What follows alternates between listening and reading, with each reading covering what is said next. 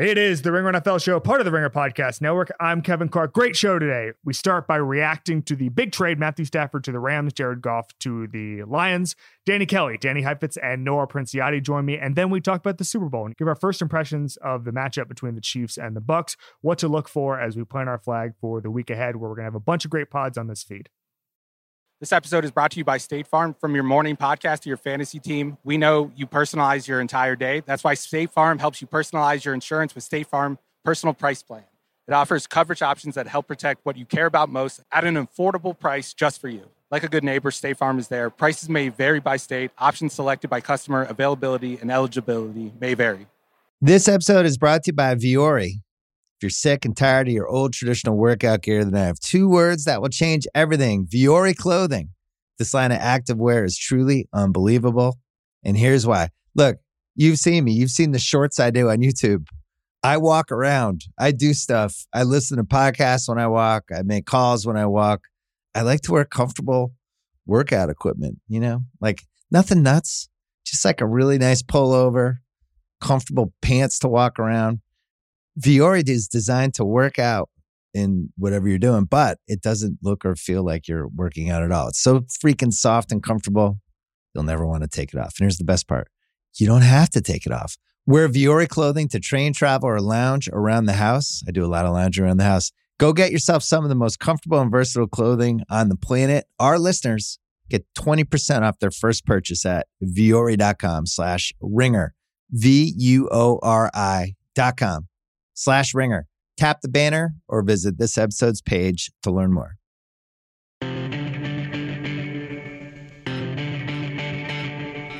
It is the Ringer NFL show, part of the Ringer Podcast Network. I'm Kevin Clark. The Robinhood app couldn't stop this risky trade. Danny Kelly, Danny Heifetz, Noah Princiotti are here to break down Matthew Stafford to the Rams, Jared Goff to the Lions, 2 first-round picks going to Detroit.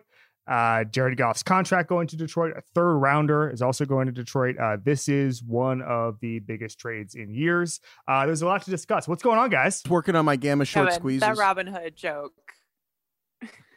Short squeeze? Well, I was just saying, I was thinking about that, or the fact that if these hedge fund managers wanted to get out of these bad positions, they could just attach a first round pick, because no one thought that you could get out of Jared Goff's contract, and look at where we are now. All right, we're going to start big picture. Shorting GameStop is signing Jared Goff. Absolutely. And again, just like the Jared Goff deal, everything made sense at the time, but sometimes you change with the information. All right, there's a lot to get to, and I think this is one of those trades that says a lot about both teams. It says a lot about the league in general. It says maybe something about Deshaun Watson and that market, and just the quarterback market in general, which we'll get to a little bit later in the show. But I want to start with you, Nora. When you heard about this trade, you thought what? I thought that the Rams just continually go for it, right? Like, this is so on brand for them. And they've been doing this dance with Goff for most of the season, where it seems pretty clear that if you gave Sean McVay true serum and effectively being in a do or die moment with this trade is the equivalent of doing that, it seems like he felt that Goff was indeed holding them back and limiting their ceiling. And we know that, I think we can say pretty safely that the Rams value first round picks less than basically any other team in the league. I believe they less than anything in the world. I think that they would throw first round picks in the trash can if they weren't able to get rid of them. Like, they look at a first round pick and they just laugh. They laugh at it. And so I think they will be going from 2016, when Goff was their pick, to 2024 without making a first round pick unless they trade back up. So that's the Trump administration and the Biden administration. Yep.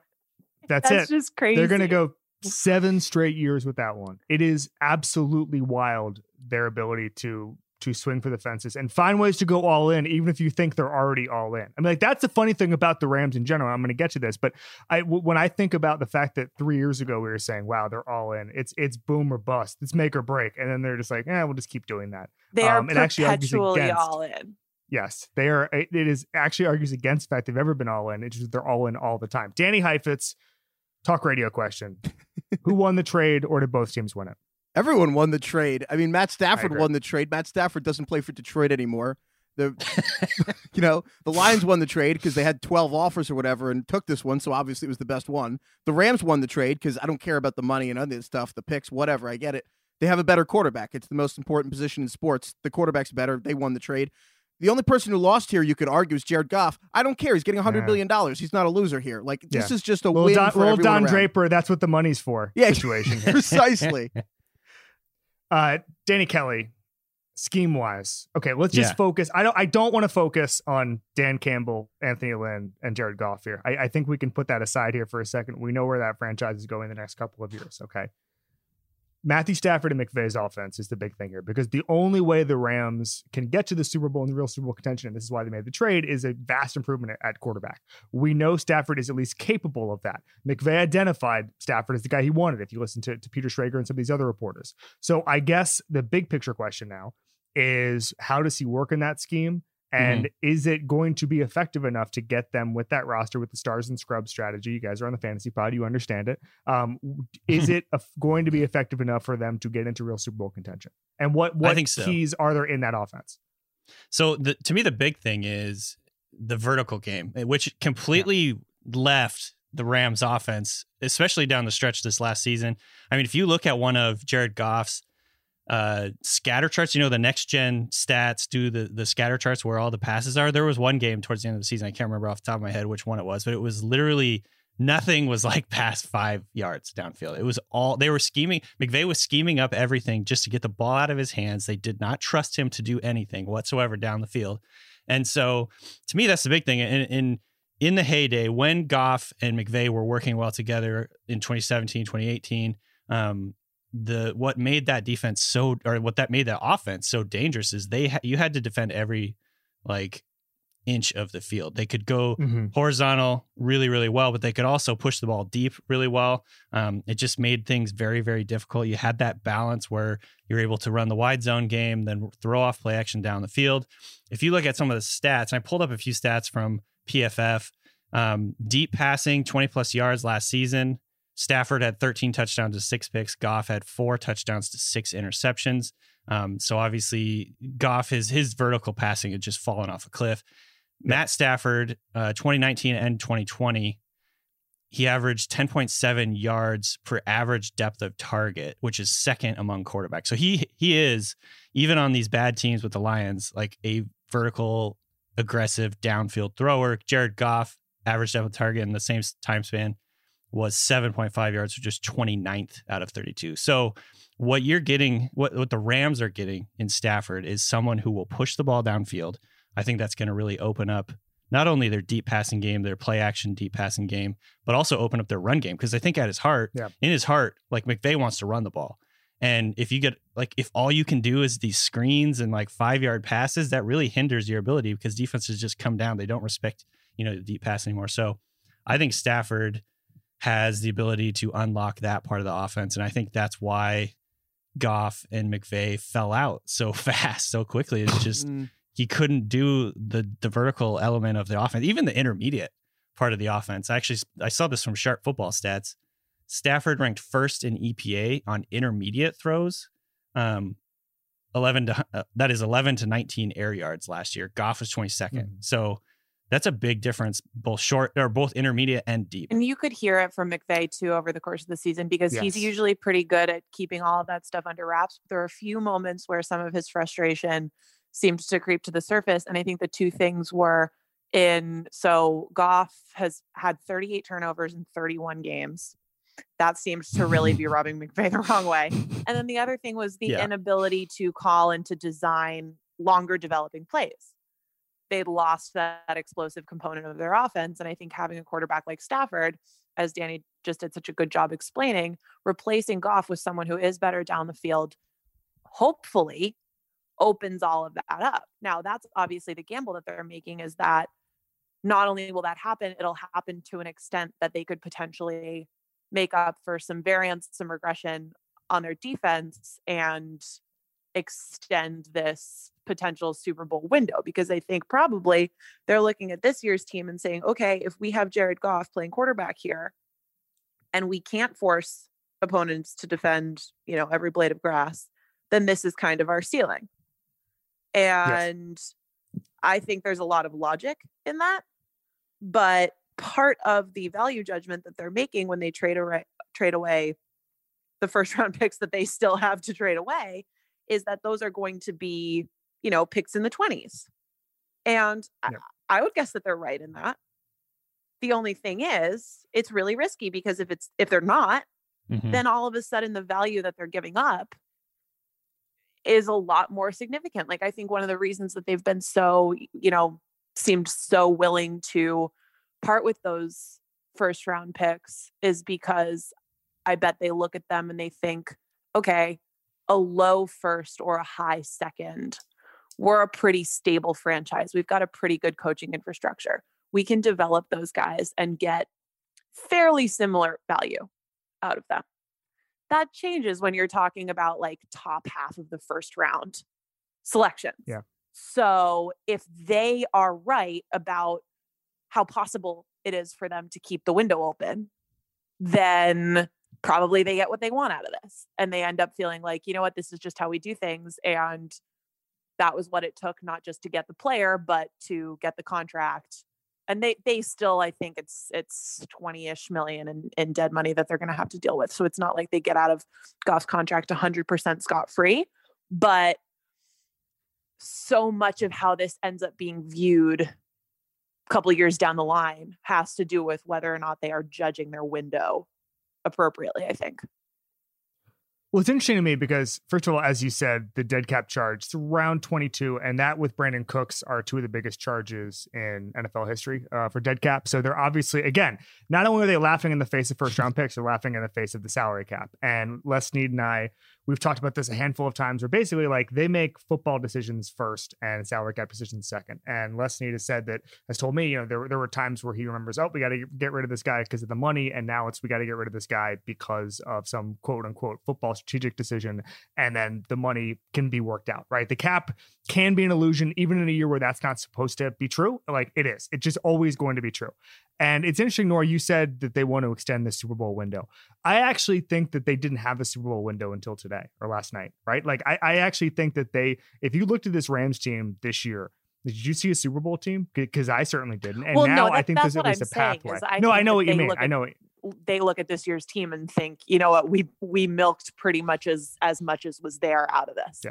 They've opened a window. And obviously, if you look at Goff, who essentially was not much better than Wolford at the end of this thing, or if you listen to some reporters, maybe even a little bit worse. I mean, Jason Lockenford basically said this was a salary dump because Wolford had outplayed Goff. I just think that this is something they had to do. I know that taking a big swing like this seems like it's aggressive, but it's not. I mean, it's like the next step. It's the only path forward for them to win a Super Bowl with their current roster construction. They're not going to get a ton of draft capital. They're not going to get a ton of cap space. So this was the only thing they can do. I talked to Kevin Demoff about this at the Super Bowl 2 years ago, and he basically said, listen, there's this fascination with either tanking or accumulating all this draft capital or accumulating all this cap space or whatever. And what there isn't, and it's one thing they want to do, is they want to raise their hand and say, hey, this is happening faster than we thought. We're just going to deal with this window. And I think I know this is, they take life a quarter mile at a time. Okay. Like that's what the Rams do. Yes. That's their organizational philosophy. And I don't think they're going to back off it. And I think that the more they've done this, the more they've traded for Jalen Ramsey, the more they've paid Aaron Donald a lot of money. They gave Goff that contract, which we can talk about in a second, but they have to be, the only way for them to keep going is to shoot their way life out. Okay. They've got this roster, life in the fast lane. They've got this roster. This is the only way they're going to be able to do it. This episode is brought to you by State Farm. From your morning podcast to your fantasy team, we know you personalize your entire day. That's why State Farm helps you personalize your insurance with State Farm Personal Price Plan. It offers coverage options that help protect what you care about most at an affordable price just for you. Like a good neighbor, State Farm is there. Prices may vary by state. Options selected by customer. Availability and eligibility may vary. There's a lot that could impress you about the all-new Honda Prologue EV. True, it's got class-leading passenger space and clean, thoughtful design and intuitive technology. But what really sets the Prologue apart from the competition is that it's more than an EV. It's a Honda. Honda, the power of dreams. Visit honda.com/prologue to learn more. Nora, I want to ask you, do you think that the rest of this offseason now changes with the quarterback market or anything like that because of what we saw last night? Is there anybody now, would you say now maybe quarterbacks are going to go for a little pricier than you thought? Do you think that there's, I think there was a report a couple of days ago that maybe 18 quarterbacks are going to change cities this year. This kicking off the quarterback market says what to you? Well, it says that whole process is now underway, right? Like, I think there was some question as to whether the first domino was going to be Stafford, or potentially if somebody really wanted to take a huge initial swing at Deshaun Watson, who now seems like his situation is going to be a little bit more entrenched and take a longer time, but just because he's the highest quality potentially available starter out there, you kind of wonder, okay, which one of these guys is going to change hands first? I think now we know that Stafford, because of the combination of his talent level and also just clarity on the fact that he was available, that was obviously the first domino, and now everything goes from there. And I do think that, okay, take a team like Indianapolis that might have been in the running for Stafford. They may, because their options have now gone down by one, maybe this gives them a little bit more clarity if they want to say, go after Carson Wentz and at least, take a flyer there. Whatever. This podcast just got very dark. The Indianapolis Colts just went from maybe we'll get Matthew Stafford to maybe we'll get Carson Wentz in about 5 seconds, and it's not good. Right. Think of the Colts fans. But if you have a clear-eyed assessment of your situation and know that, okay, they have a list somewhere and there's a big gap between those guys. But if Frank Reich feels like our next best option, if we didn't get Stafford, is I want to see if I can make something work with Carson Wentz again, then you move on. And that's how this stuff starts to happen in quick succession.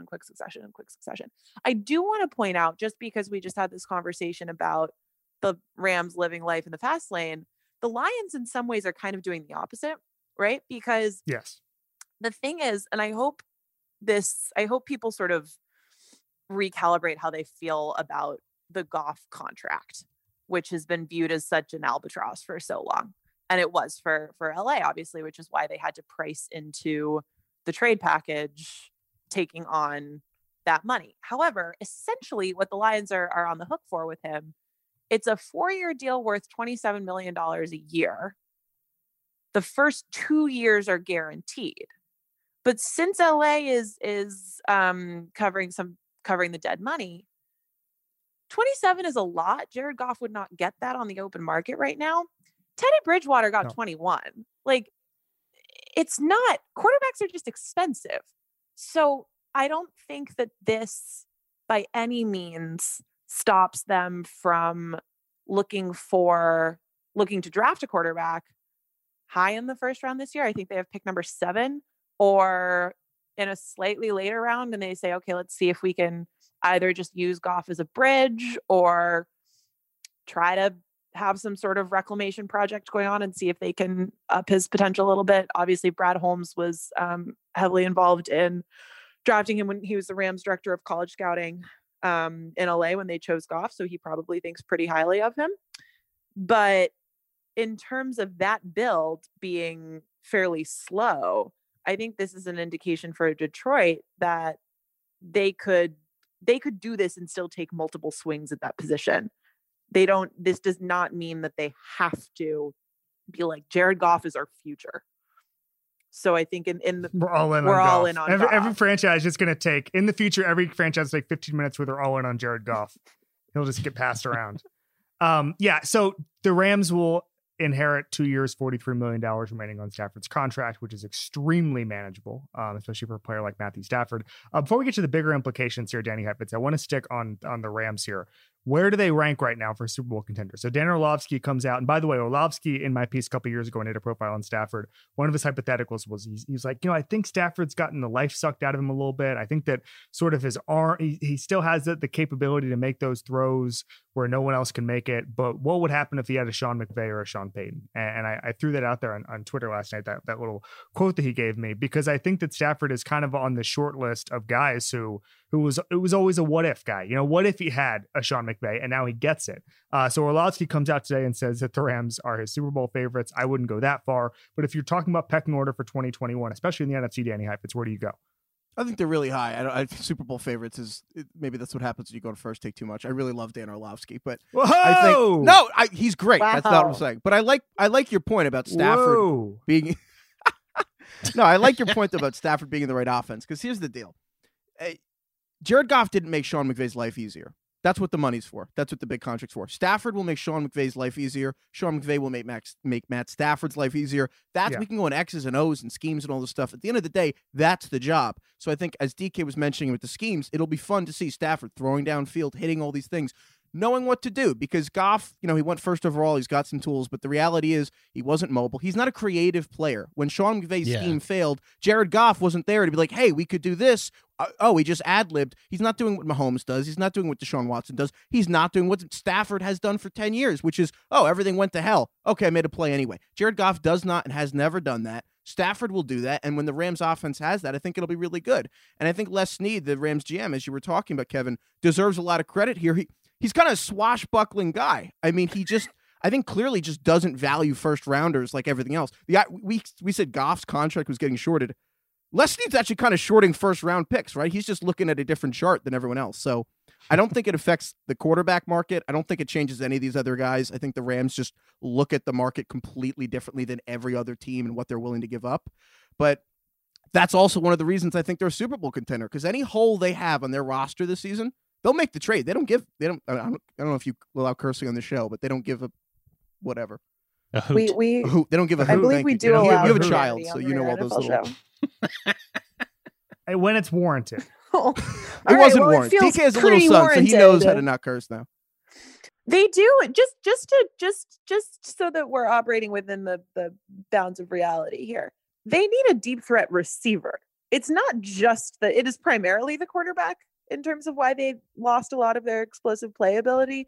But I really hate that I'm about to tie this to the post Brandon Cooks era in Los Angeles, but they could use a receiver that can stretch the field too. Yeah, you can get one of those though. Yes, It's easier than getting Stafford. Look, swashbuckling Les Snead is probably going to go out and do it. And if it takes 6 first-round picks, then that's just the price of doing business. If you're swashbuckling Les Snead, I just don't want to paint Matthew Stafford is a very good quarterback, but I don't want to paint him as savior fixer of every single problem.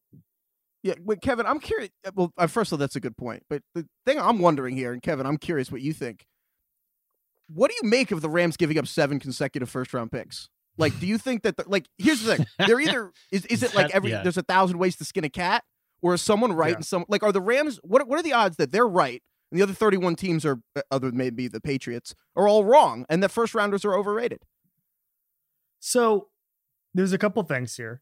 Number one is that most of these, especially in the past 3 years, most of them have been low first round picks. So the last 3 years have been 23, 31, and 20. Okay.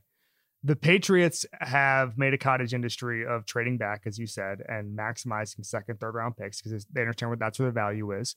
I think that I've talked to the front office there a lot about inefficiencies in the market in Los Angeles, not in New England. The New England front office is less chatty. You don't text Bill Belichick? Everyone here knows. No, but at different events and training camps and all that stuff, I've talked to those guys, and they look for inefficiencies in the market just like everybody else. And I remember talking to I think it was Kevin Demoff about Robert Woods, and I said, what did you look for in Woods? Because I did not think Robert Woods was anything special when he came to LA. And he said, look, I mean, the big thing right now is look at supporting casts and really dig in and find out that Robert Woods played really well when he had good service, but he was just playing with a bunch of bad quarterbacks, and that there are hidden gems. Because I came from it at that point in that conversation is saying it's really hard to find an inefficiency or a hidden gem in the NFL where there's just a lot of smart people doing a lot of smart things. And the idea that the Eric DeCosta or Brett Veach or Brandon Beane aren't on something is, it takes a lot of work in order to beat those guys. And I think that there are 5, 6, 7 front offices where they're really good at figuring out where to to hit in the inefficiency market, and one of those one of those ways is to trade first round picks for elite talent, because you're not going to get at pick 31, pick 20, pick 23, you're not going to get an elite player, and you do in a lot of cases have to pay up for those guys. Jalen Ramsey's really expensive. Matthew Stafford relative to a first round pick is really expensive, but you're going to get better players. So I understand why you do it. It's an inefficiency on a team that looks for inefficiencies, and that's the long and the short of it. I mean, like, this is a forward-thinking organization. I remember talking to Lestine a couple of years ago, and they were giving the rookies tests about how to teach millennials, right? Because they couldn't get through to them, and now every team does that. So they don't.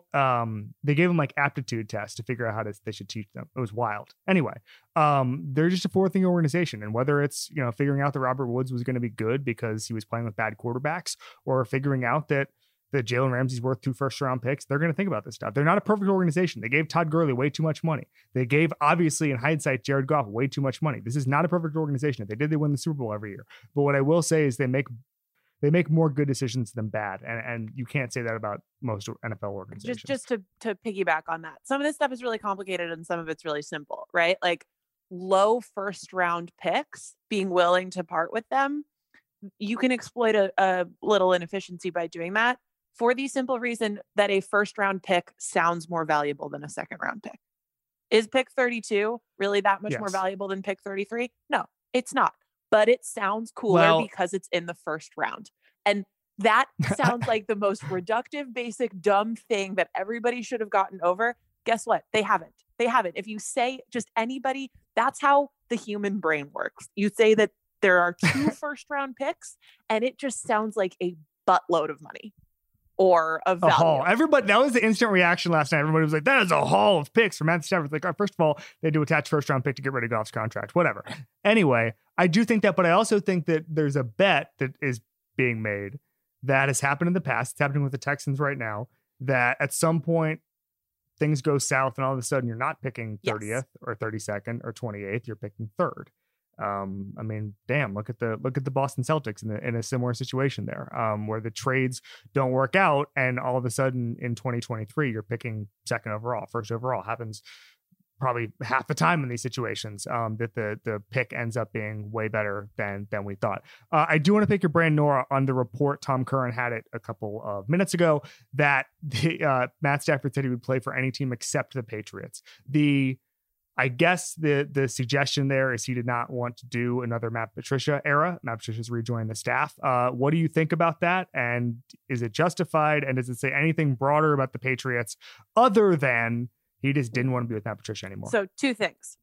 Matt Stafford played at Georgia, plays indoors. Apparently part of it also not thrilled about the weather in New England, whatever. I think that's probably fair. I also think that quarterbacks who don't like snow are big giant babies and should get over it. That's just my personal opinion.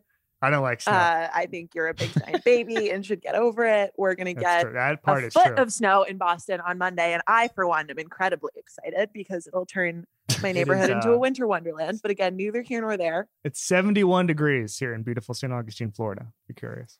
No one asked. In terms of the Matt Patricia 2.0 era being off to just a rollicking great start. Yeah, man, that's tough cookies. I can't really say that I blame Matthew Stafford. It didn't seem like that was a fun few years. So I sort of doubt that his presence is going to, in the long term, be a hugely significant factor for free agents writ large. But you also have to remember that there are 2 free agent receivers in Detroit, Marvin Jones and Kenny Golladay, who have been routinely tied to the Patriots for trades or whatever for years at different points. And it might just be that for this one off season, there are a few guys who are going to look at the Patriots and go, oof, God, that guy was not fun to play for. I kind of don't want to do this again. I do think, though, that while that's fun to joke about and think about, the reason that players don't want to come to New England right now is because the roster is not very good. It's not like it's not Matt Patricia. It's like a little bit Matt Patricia, but it's not entirely Matt Patricia. Also, nobody wants to replace Tom Brady. Well, technically, they're replacing Cam Newton. Jinx. Yeah, but let's be real here. He's not replacing Cam Newton. He's still Stafford replacing Brady. Yeah, but you can't. But how long does that go for? Like, can we indefinitely? He's not replacing. He's literally better. not replacing Tom Brady. I will say that I think that this is just a tough break for the Patriots, and so much. Like, I don't think Matt Patricia is going to keep a bunch of people away. I think he's just going to keep Matt Stafford away. And the fact that he was available, if the Patriots were going to part with the, I think he also might keep Marvin Jones away. Okay, well, That's fine. Listen, I wouldn't want Matt Patricia on my staff, just kind of a general, but I think that they know what he brings. You know, just let him do whatever he's good at, and things will be fine. He brought their I don't think Matt research Stafford's guy, Patriots anyway. Evan Rothstein. Well, there we go. Already making waves. All right, Nora's got to go. On the other side of this break, the Danny's return. We're going to talk a little bit more about what this trade means, and then we're going to talk Super Bowl. This episode is brought to you by Empower. You got money questions like, can I retire early? What are my best savings options? Can I afford to pay for my kids' education? Luckily, Empower has all the answers. With Empower's real-time dashboard and real live conversations, you get clarity on your real life financial goals. So join 18 million Americans and Empower what's next. Start today at empower.com. Tap the banner or visit this episode's page to learn more. Sponsored by Empower, not an endorsement or statement of satisfaction by a client. This episode is brought to you by Hotels.com. If you're busy like me and you're trying to catch your kids' games, it's important to have somewhere where you can go to find a good hotel. We're all over the place. Sometimes, we're in Florida, we'll be in New York. We want to take the wife on a quick vacation and get away. Whether you're looking for a relaxing getaway or heading out of town to see the playoffs, Hotels.com app has a perfect hotel for every trip. Compare up to 5 hotels side by side so you can see prices, amenities, and star ratings without having to switch back and forth between options. So start planning your next getaway and find your perfect somewhere in the Hotels.com app today. All right, Danny Kelly, let's briefly get into the Lions part of this because they're stripping this thing down to parts. That's pretty obvious. Dan Campbell and Brad Holmes are going to take a longer view on this. When you look at that roster and you look at Goff and you look at everything, can you just kind of sketch out a path forward for this franchise?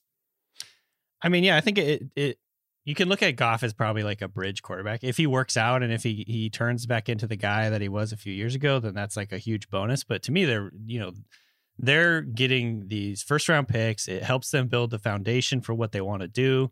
This is a sort of a clean break / clean slate. They can just kind of start, building the roster how they want to build it without having to worry about making Stafford happy, giving them a winner right away. Goff has already talked about how he's just happy to be somewhere where he's wanted and accepted or whatever. Like it's just kind of depressing to see that tweet happen today, by the way. But yeah, I mean, I think they're definitely at a turning point. A lot of their older veteran guys are free agents. And so I think this is a good time, for them not only to just get younger, continue to rebuild the foundation, but to just break away from, I guess, the Stafford era.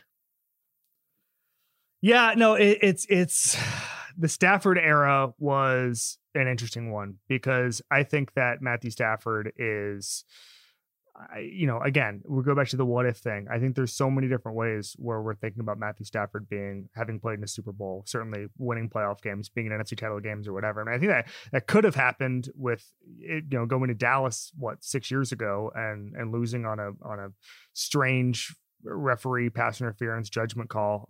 There could have been a pathway there. Orlovsky says they had the Packers number that year. They probably could have made the Super Bowl, whatever. That's a different conversation. But I guess, Danny Kelly, the question I have right now is, if you're to rank quarterbacks, Matthew Stafford is where for you right now in 2021? In the entire NFL? Yes. I think that's a good question. Probably somewhere around 12, 13. He's not necessarily an elite quarterback, at least in this point of his career. I think he could in this new scheme, in the Rams scheme. It wouldn't surprise me if he had a really good season in 2021. But I think there's enough evidence in his career that he's maybe not the guy that everyone kind of expected him to be coming out of college, but he's still a very good quarterback, put it that way. There's shades of gray there. And so I would say, yeah, somewhere probably top 12-ish. And I think he could certainly still rise. He's only 32 years old, I believe. So it's not like he's necessarily getting near retirement or anything like that. I think he's still got a few good, solid years of his prime left over, or at least maybe not his prime, but I mean, we saw what Aaron Rodgers was able to do this year, and Tom Brady's going into his 43rd year. So I think he's still got plenty of good football in him, and in the scheme, who knows? Maybe like he turns into a top 5 guy. Danny Heifetz, future of quarterback contracts. I saw Bill Barnwell make this point. I thought it was great, and you essentially. And by the way, Barnwell was on this from the very beginning. He basically said that, made the case that the Rams should just cycle through quarterbacks, never give the big money.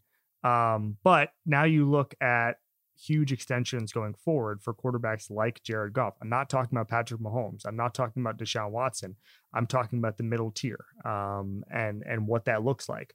Do you think that there's going to be a return to, in the middle? I think Andy Dalton had that contract that was, kind of mid-market for a quarterback. And then a couple of years later, anyone who was playing like Andy Dalton was getting significantly more than that. Do you think that this Goff and Wentz kind of nightmare that both these teams are going through is going to say anything about how quarterbacks pay in the future? Or is that just the cost of doing business now? No, it has to change something, right? I mean, we just saw the first and the second pick in the draft play pretty well early, sign massive deals, and then just not be who the teams thought they were. Now, the Eagles had to fire a coach and bring in a coach basically to fix Carson Wentz, which is an unbelievable thing for the second pick. The Rams, just got rid of Goff after they extended him. And both those teams traded up to get those guys. I mean, so as Barnwell pointed out, does it make logical sense for oh yeah, we have this quarterback on this cheap rookie contract, and then we'll give it up, and then we'll get another one, and we'll find someone cheaper? That makes sense, but the reality is that these are relationships, right? It's kind of like dating someone. It's like when you're with someone, the one, it's like the Chiefs and Patrick Mahomes, there's no hesitation. But the middle tier of quarterbacks, it's so hard because you want to talk yourself into this person, yeah, they're the right person. But in reality, it's really hard to be oh, yeah, there's other fish in the sea. It's hard for these teams to be oh, yeah, we'll just find another quarterback. It's scary to take the leap and break up and be oh, no, will we just be alone forever? It's easier said than done. But I think that the Rams had the courage. And I think that's the word. I think the Rams deserve some credit here for being yeah, screw it. We made 2 huge mistakes. Well, I don't know if they would say drafting Goff was a mistake, but they obviously just said that signing him to the extension was a huge mistake. And they kind of got matching tattoos here. It's Les Snead, Sean McVay, and Jared Goff all signed these extensions together, in the same summer. It's you go get matching tattoos, and it's it takes a lot of courage to yeah, you know what? That tattoo was a stupid idea. I wish I didn't have it. What I will say about the extension is that obviously it was a mistake, and that's why you have to attach a first-round pick to get rid of it. What I will say is, first of all, no one has ever successfully in the cap era just moved on from a quarterback and without a plan in place to replace them and then thrived after that. It's never happened. And there are so many, I'll tell you, there are a handful of teams where scouts, this is all third hand, have told me that, we're gonna draft this quarterback and then we're not gonna sign him to an extension. We're gonna draft another quarterback, right? People have told me that. I'm not talking about decision makers, but I'm saying there are people who've been associated with teams where the rumor is always they're gonna try that strategy. And then in year 3, the player is really good, and guess what they do? They give him a boatload of money. They are year 4, or they extend the 5th-year option, or whatever it is. Teams talk about it and don't do it because it is such a bold thing to do. And if you screw up, you get fired. If you screw up, you get fired. Going into the draft or free agency to find a quarterback is a lottery, and I think that teams are always glass half full on their quarterbacks, right? Unless it's just a complete disaster, and they have to move on or cut the guy or whatever, right? Trubisky is closer to that bucket than the automatic extension bucket, right? And what I'll say about the Goff contract is I was talking to the Rams in January of the Super Bowl year, and Jared Goff had just become eligible for an extension, I think, on New Year's Eve that year. And he's starting a Super Bowl, and it seems like the right thing to do. And it seems like it would be incredibly aggressive to not talk extension with Jared Goff. And what I'm saying is that I think there's probably some GMs in some sports who would do that. What I'm saying is in football, nobody wants to be first. Nobody wants to be first. Exactly. Because your job is on the line as soon as you do it. And so it's easier said than done. I think, I cannot, as I said, I cannot applaud Barnwell more loudly than I am now for basically calling this and saying this is what they should do.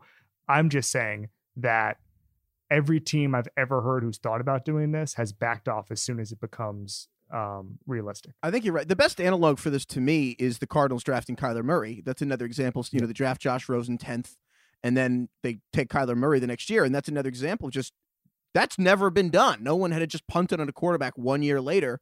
And if you're going to do it, well, you better be right, because you're probably not going to get another job if in that position if you screw it up. But then they punt on Kyler Murray. They punt on Josh Rosen, and now other teams can point to the precedent of, well, the Cardinals did it and it worked, so now more teams have the option. It's the same thing here. I think that to come back to your original question of will this change things? Yes, because there's a precedent now where there wasn't one, because Stafford's better than Goff. So unless he loses his talent like a Space Jam, they'll be a better team, and then other teams will point to it. Danny Kelly, is there a trade right now that we know where Stafford is going and the Rams are settled at quarterback, the Lions are settled at quarterback, all that stuff? Is there a quarterback and team matchup marriage that you want to see? Ooh, that's a good question. I still really am curious what is going to happen with Deshaun Watson. This is one of those situations where you have to look at teams that are able to make the trade for Watson nowadays. Now, especially with the context of how much the Stafford trade was. Obviously, there is the Goff contract situation too, but it feels to me like 3 first rounders is the minimum that you would need to get rid of Watson, and so maybe that means the Jets are like. You have to wonder if the Jets are now the team kind of like the big stack. They have the most leverage. They have the ability to get other people out of the bidding just because they have more to use. And so, I don't know. I don't necessarily want to see Watson on the Jets, but they seem well positioned to do that if they do want to go that route. I was going to ask you guys this. Why does it seem like all these huge blockbuster trades only happen in the NFC West now? Like, does this mean the 49ers have to be the team that go and get Watson? It's like an arms race. It seems to set the bar. By the way, John McClain, who covers the Texans, does a great job, reported that the Rams-Lions trade will have nothing to do with the Watson trade if the Texans do it. And McClain basically said the Texans will probably play this out as long as they can. Right. McClain reports that the Texans will want 2 1s, 2 2s, and 2 young defensive starters at the least. Wow. So... Yeah. McClain said start with the Jets. So we'll see where that goes. But I also think that there's a long way to go there. And I don't think a Deshaun Watson trade is imminent. All right. So Danny Heifetz, any other big picture thoughts before we get to the Super Bowl on this trade and what it means? Well, I think to go back to the Deshaun thing for a second, I think it has to be the Jets because the amount of teams with the list of things you just said who would be willing to give it up, I think is small. And I think that it's the Dolphins and the Jets. And quite frankly, I can't imagine the Texans sending Deshaun to the Dolphins to get their fucking pick back. Sorry to curse, but that one counts. Like the Watts trading away Deshaun to get the picks you got back for the left tackle you traded to protect Deshaun is just the optics are too bad. You can't win that deal no matter what. I think it'll make them look even dumber. So the Jets are the only one left. I really think sending them to Miami would be astounding. But the big picture thoughts is I really just think that this trade got me excited for 2021. All right. It's cool to see starting quarterbacks in new teams. I'm excited to see Stafford and McVay. I'm excited to see Jared Goff either revenge tour or kind of suck in Detroit. I think that it just kind of got me excited already before the season's what do you even think over. It's going to be? I won't tell you which one I'm favoring, but it's definitely not a revenge tour. I'm in agreement with you. I'm excited about this because this is they in theory solve each other's problems, which is McVay was held back by a mediocre quarterback and Stafford was held back by a mediocre franchise, and we don't have that anymore. And there's no more excuses. And we're about to see if they are the people that we think they are. I don't want to step on Warren Sharp's toes, but I foresee a lot of under betting on Jared Goff totals in 2021. Yes, I'm in agreement with that. Although, listen, I think that Dan Campbell will be interesting to watch. I think that's the word in his first year. Jared Goff, week 1, blood all over his teeth, biting the kneecaps of opposing defenders. Yep. We didn't know he had it in him. All right, let's talk about the Super Bowl here for a second and get off bloody kneecaps. Hopefully off of bloody kneecaps. You never know what's happening in the Super Bowl. This was supposed to be the Super Bowl preview pod. It became the Stafford trade pod instead. Danny Kelly, if you're identifying things to look for this week, big picture, you start where?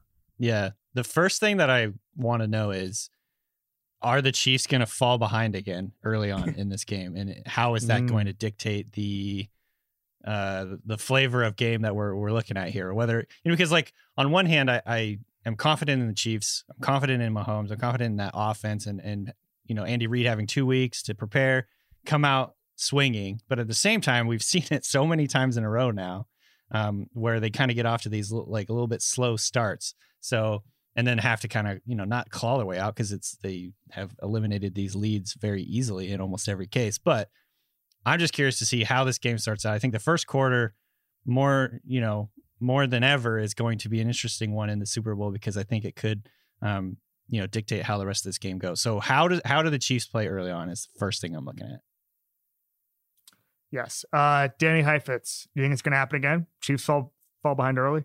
No, I think they're focused. I think that if your game plan is to hope the Chiefs they're fall behind, focused. Yeah, no. They weren't paying attention. Oh, we have a game again.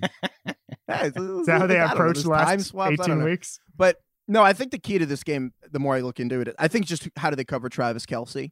The first times these teams played, Tyreek Hill had 203 yards in the first quarter. I know that's not going to happen, but I kind of love just thinking he was on pace for 812 yards or whatever in the game. It's just so I think that obviously the Bucs aren't going to try the whole covering Tyreek Hill one-on-one thing again. That's not going to happen. But that means that the key is they're going to have to be able to match up with Travis Kelce. And Travis Kelce, we call him a tight end. He's the league's biggest slot receiver. So it's, like every classic tight end. It's like, oh, well, he's too big for a defensive back to guard, but he's too fast for a linebacker to cover. The difference is Kelce's actually like that. And if you can't cover him for 70 snaps, who do you match up with Travis Kelce? That's how he almost led the league in receiving this year. I think the Bucs are interesting because they have two of the fastest linebackers in the league, Devin White, Levante David, and they have pretty physical defensive backs throughout that secondary. And I am almost wondering if they put Carlton Davis, who gave up said 203 yards in that first quarter on Tyreek Hill. I actually think he'd be better against Travis Kelce in this game. So I think that whatever the Bucs do, whether fast linebackers or physical defensive backs, how they approach Kelce will be that, the Chiefs, it's how much of it is you pick your poison. I think that how they pick the poison against Travis Kelce will unfold all of the Chiefs' options going forward. I think that's really the whole game. To that end, DK, is there someone on the Bucs defense that you think we should be talking about more in this matchup against the Chiefs offense, in which basically every blade of grass needs to be defended? Where do you start when we're talking about the Bucs defense? Do we know for sure if Antoine Winfield is going to play or not? I don't think we've seen anything. That's big, obviously. Yeah, so that's the first thing that came to my mind is if he can play. He was such a big impact player throughout the season. He missed the championship game, obviously, with an injury. So if he can play, that's going to be a big boost for them. But I go back to what Heifetz mentioned with the linebacker group, man. I just think, if any team feels on paper built to stop a guy like Kelce, it is this Buccaneers team, because they have two of the most versatile, fastest linebackers in the game. Levante David has been all pro like every year, and he's one of the most underrated players in the NFL. I feel like he's just so good every single year, and we don't really talk about him all that much. Devin White, top 10 pick or whatever he was, he's just explosive, flies around, makes so many plays in the middle of the field. So they have that second level, those two guys that can just kind of shut down the second level. So I think that's going to be such an interesting chess match to watch. From just like a schematic point of view. I think the Chiefs can beat you in so many different ways that it might not matter. And that's why I'm confident in the Chiefs. That's why I'm picking the Chiefs. But I think that's going to be a big matchup to watch, is how that intermediate passing game goes with those guys kind of ranging around. You want a Levante David stat? Yeah. Here are the players who had 1,000 tackles, 20 sacks, and 10 interceptions in their first 8 seasons. Ray Lewis and Levante David. Mm-hmm. Yeah, man. That is the list. He's literally like all these players get most underrated player. Levante David is actually the most underrated player in football. He actually is, because he's been good for like 7 years. He was on like a Grantland underrated players list like 6 years ago. Yeah. He's awesome. To me, David is the personification of football instincts. The dude just knows where the play is going to go every time. It's almost like Kuechly-esque. In the sense that he's just always on top of it. He's not like especially big or especially explosive necessarily as an athlete. Like, he's a good athlete, but he's not special athlete. He just has instincts like crazy. He always knows where the play is going to be. So I love Levante David. Going back to, his early days, I always thought he was going to be much better than people thought. And he's on track to be a future Hall of Famer. Kevin, can I ask you a question?